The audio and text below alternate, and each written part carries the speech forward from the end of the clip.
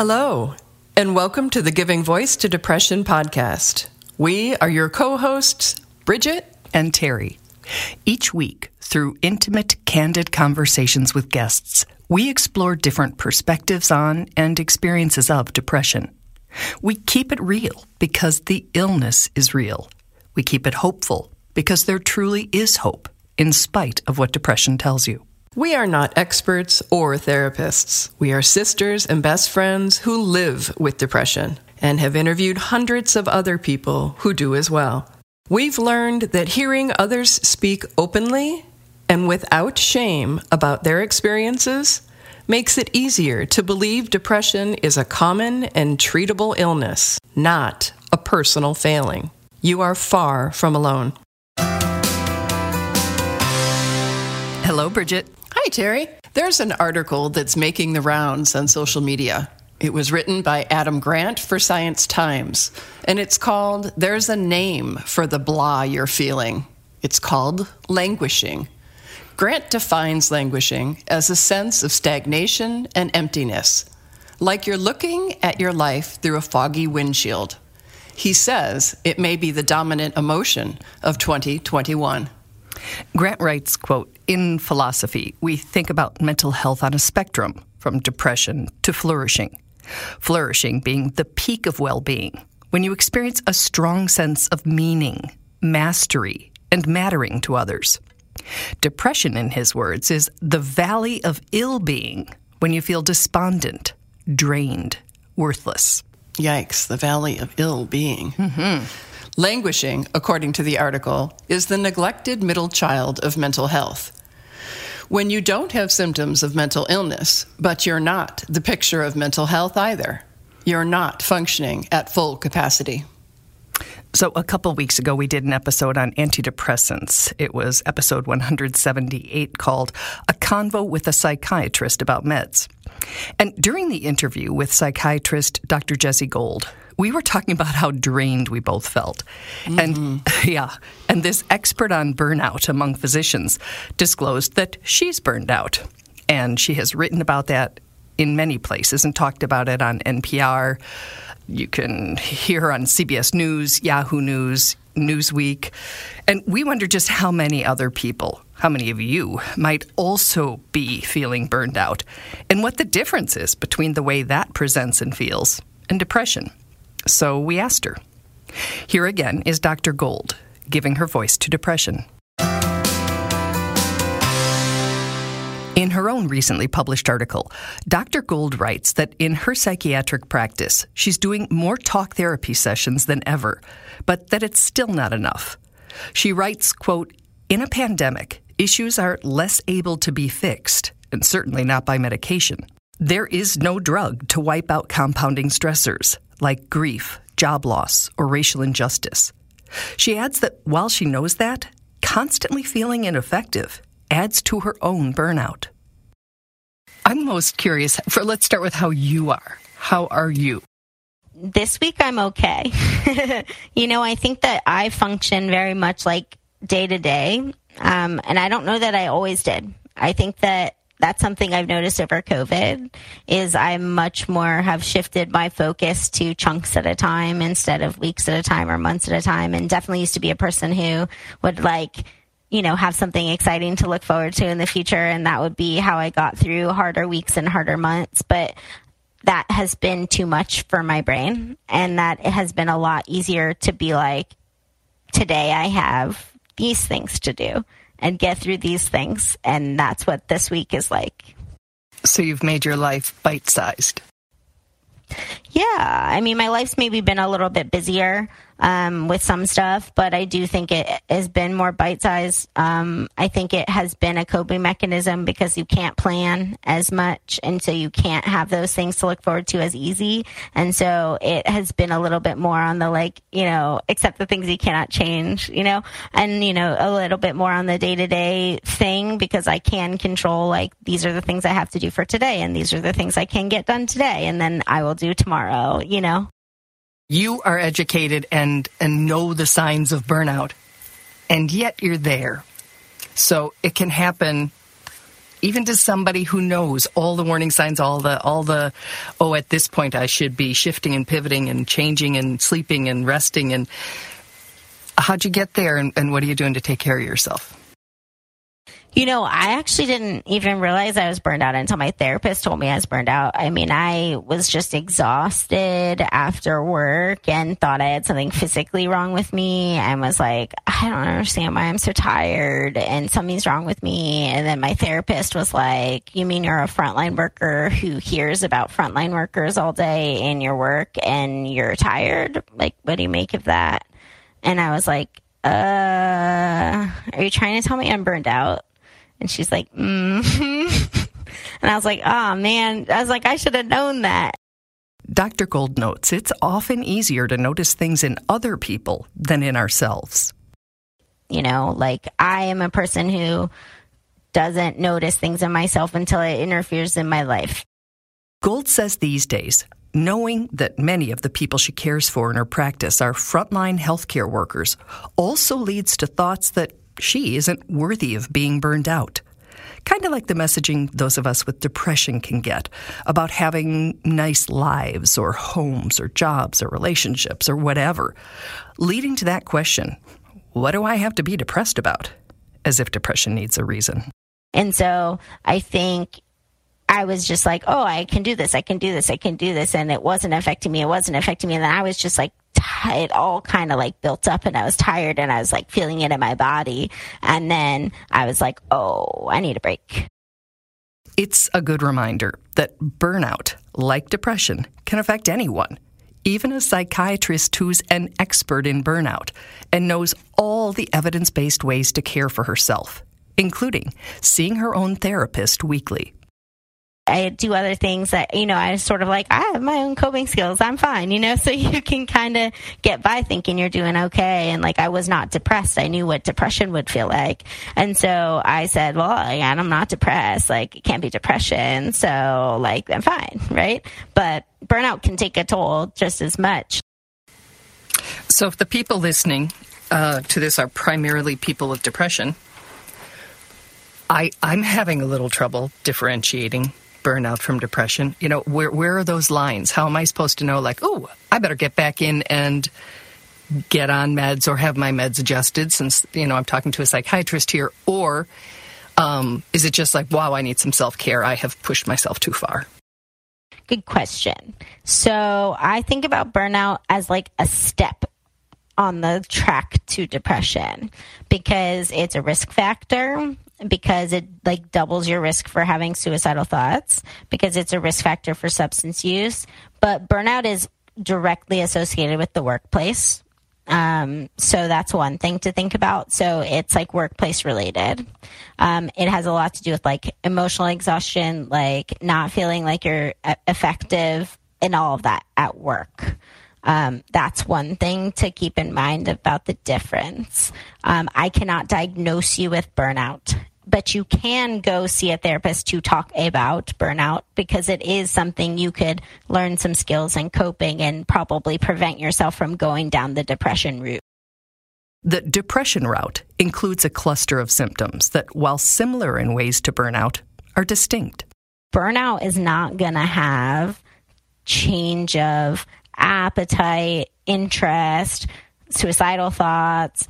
Like, energy could be there because you could just feel physically exhausted, but after a while, like the sleep changes and the real physical energy changes that would come with depression probably wouldn't be there.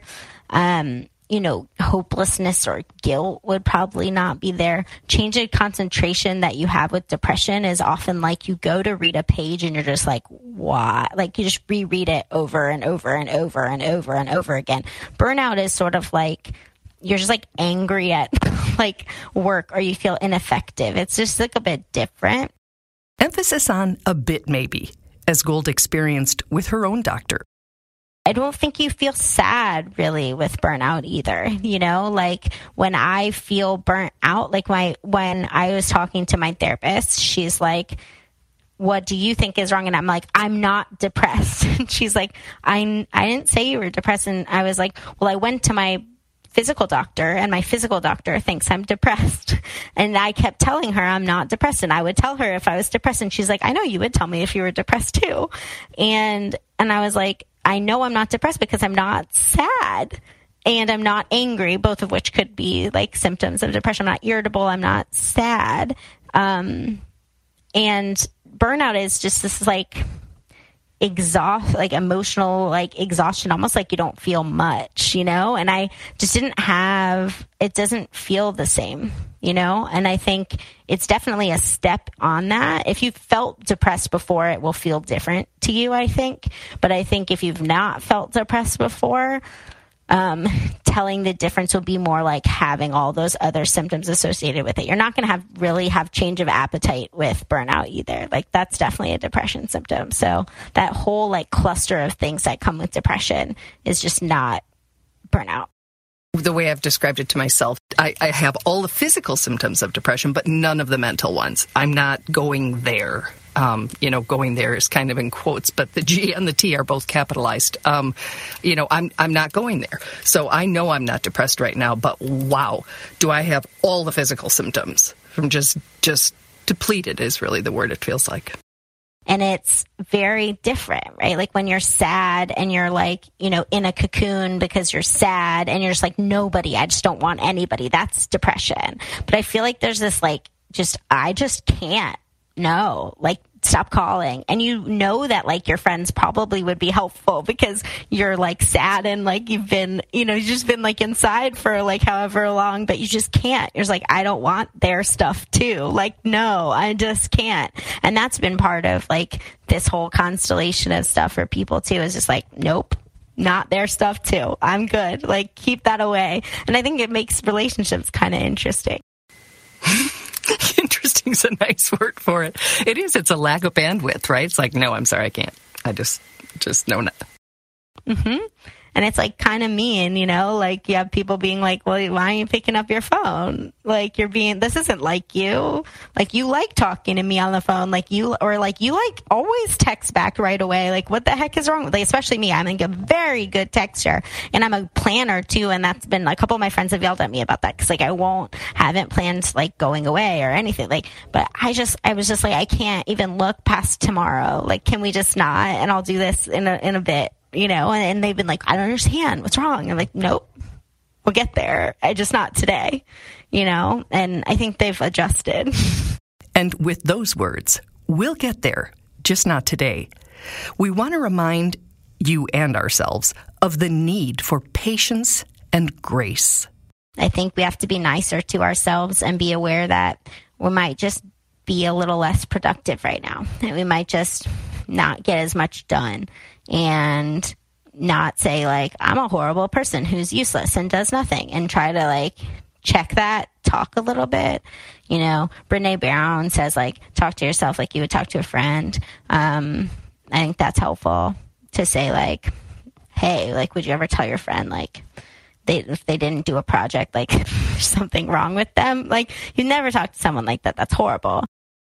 Gold reminds us, as she says her therapist reminds her, to listen to our bodies. Which is like actually letting it do what it needs to do. So if I need to sleep, not judging myself for needing to sleep, not forcing myself to do extra work if I feel like I have to be doing work. But if I'm really tired, just sleep. And it's not something we always think about, but you can pay more attention to like the way our mood is affected by different things in our day and try to shift things to be a little more like you give some, you take some, you add some, so that we're not just like negative. Because you can have days like that where you're just doing like the things you hate all day, and that doesn't help. There are many practices that can help us, whether we're burned out or depressed. And what works for someone else may or may not qualify as mental health management or self-care for us. Everyone's journey is different and personal. Find things that are relaxing and what you like to do. Don't do other people's coping mechanisms just because they tell you to. I think we do that a lot. People are like, do yoga. People are like, do mindfulness. I hate mindfulness. Like, I've tried it. I can't even count the times. This year I tried to do a retreat thing over the weekend. I hated it. I hate everything about it. It's like, people love it, and it has a ton of evidence, like scientific evidence that it works.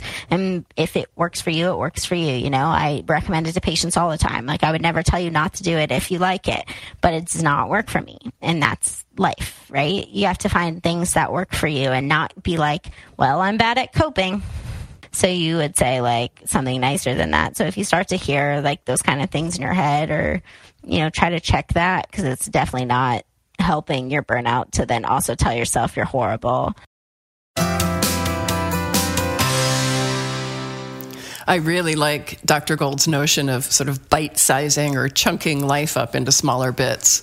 If for no other reason than it lets me cross off more things from my to-do list, which brings me sort of a insane amount of joy. We should probably avoid the word insane, but a large amount of joy. Okay. Yes. And I agree. And I think that it also just makes you feel a little less overwhelmed, because when you're looking at that mountain, it can seem like too much. And when you look at, it's the how do you eat an elephant thing, right? One bite at a time. So I like the bite-sized thing as well. And it allows me to kind of shift into a frame of intentionality, if you will. So it's like I'm about to fill in the blank, make this phone call. I'm about to, read this script. I'm about to do this interview. It's something that I'm focusing on that has an end point, and all my attention goes to that. It helps me. Good. More mindful. And even I'm going to do the dishes in the sink as opposed to I'm going to clean the kitchen, because you can give yourself that little pat on the back having accomplished the individual tasks, as opposed to just like, I got the kitchen cleaned, which I realize isn't a good example for you because you're a cleaner and I'm not. But for me, it's a big deal. So for the next month, and I've got to be real honest here and say, if I wasn't clear that I'm burnt out, I sure am after talking to Dr. Gold. So I think that, we have cranked out an episode every Tuesday all through the pandemic.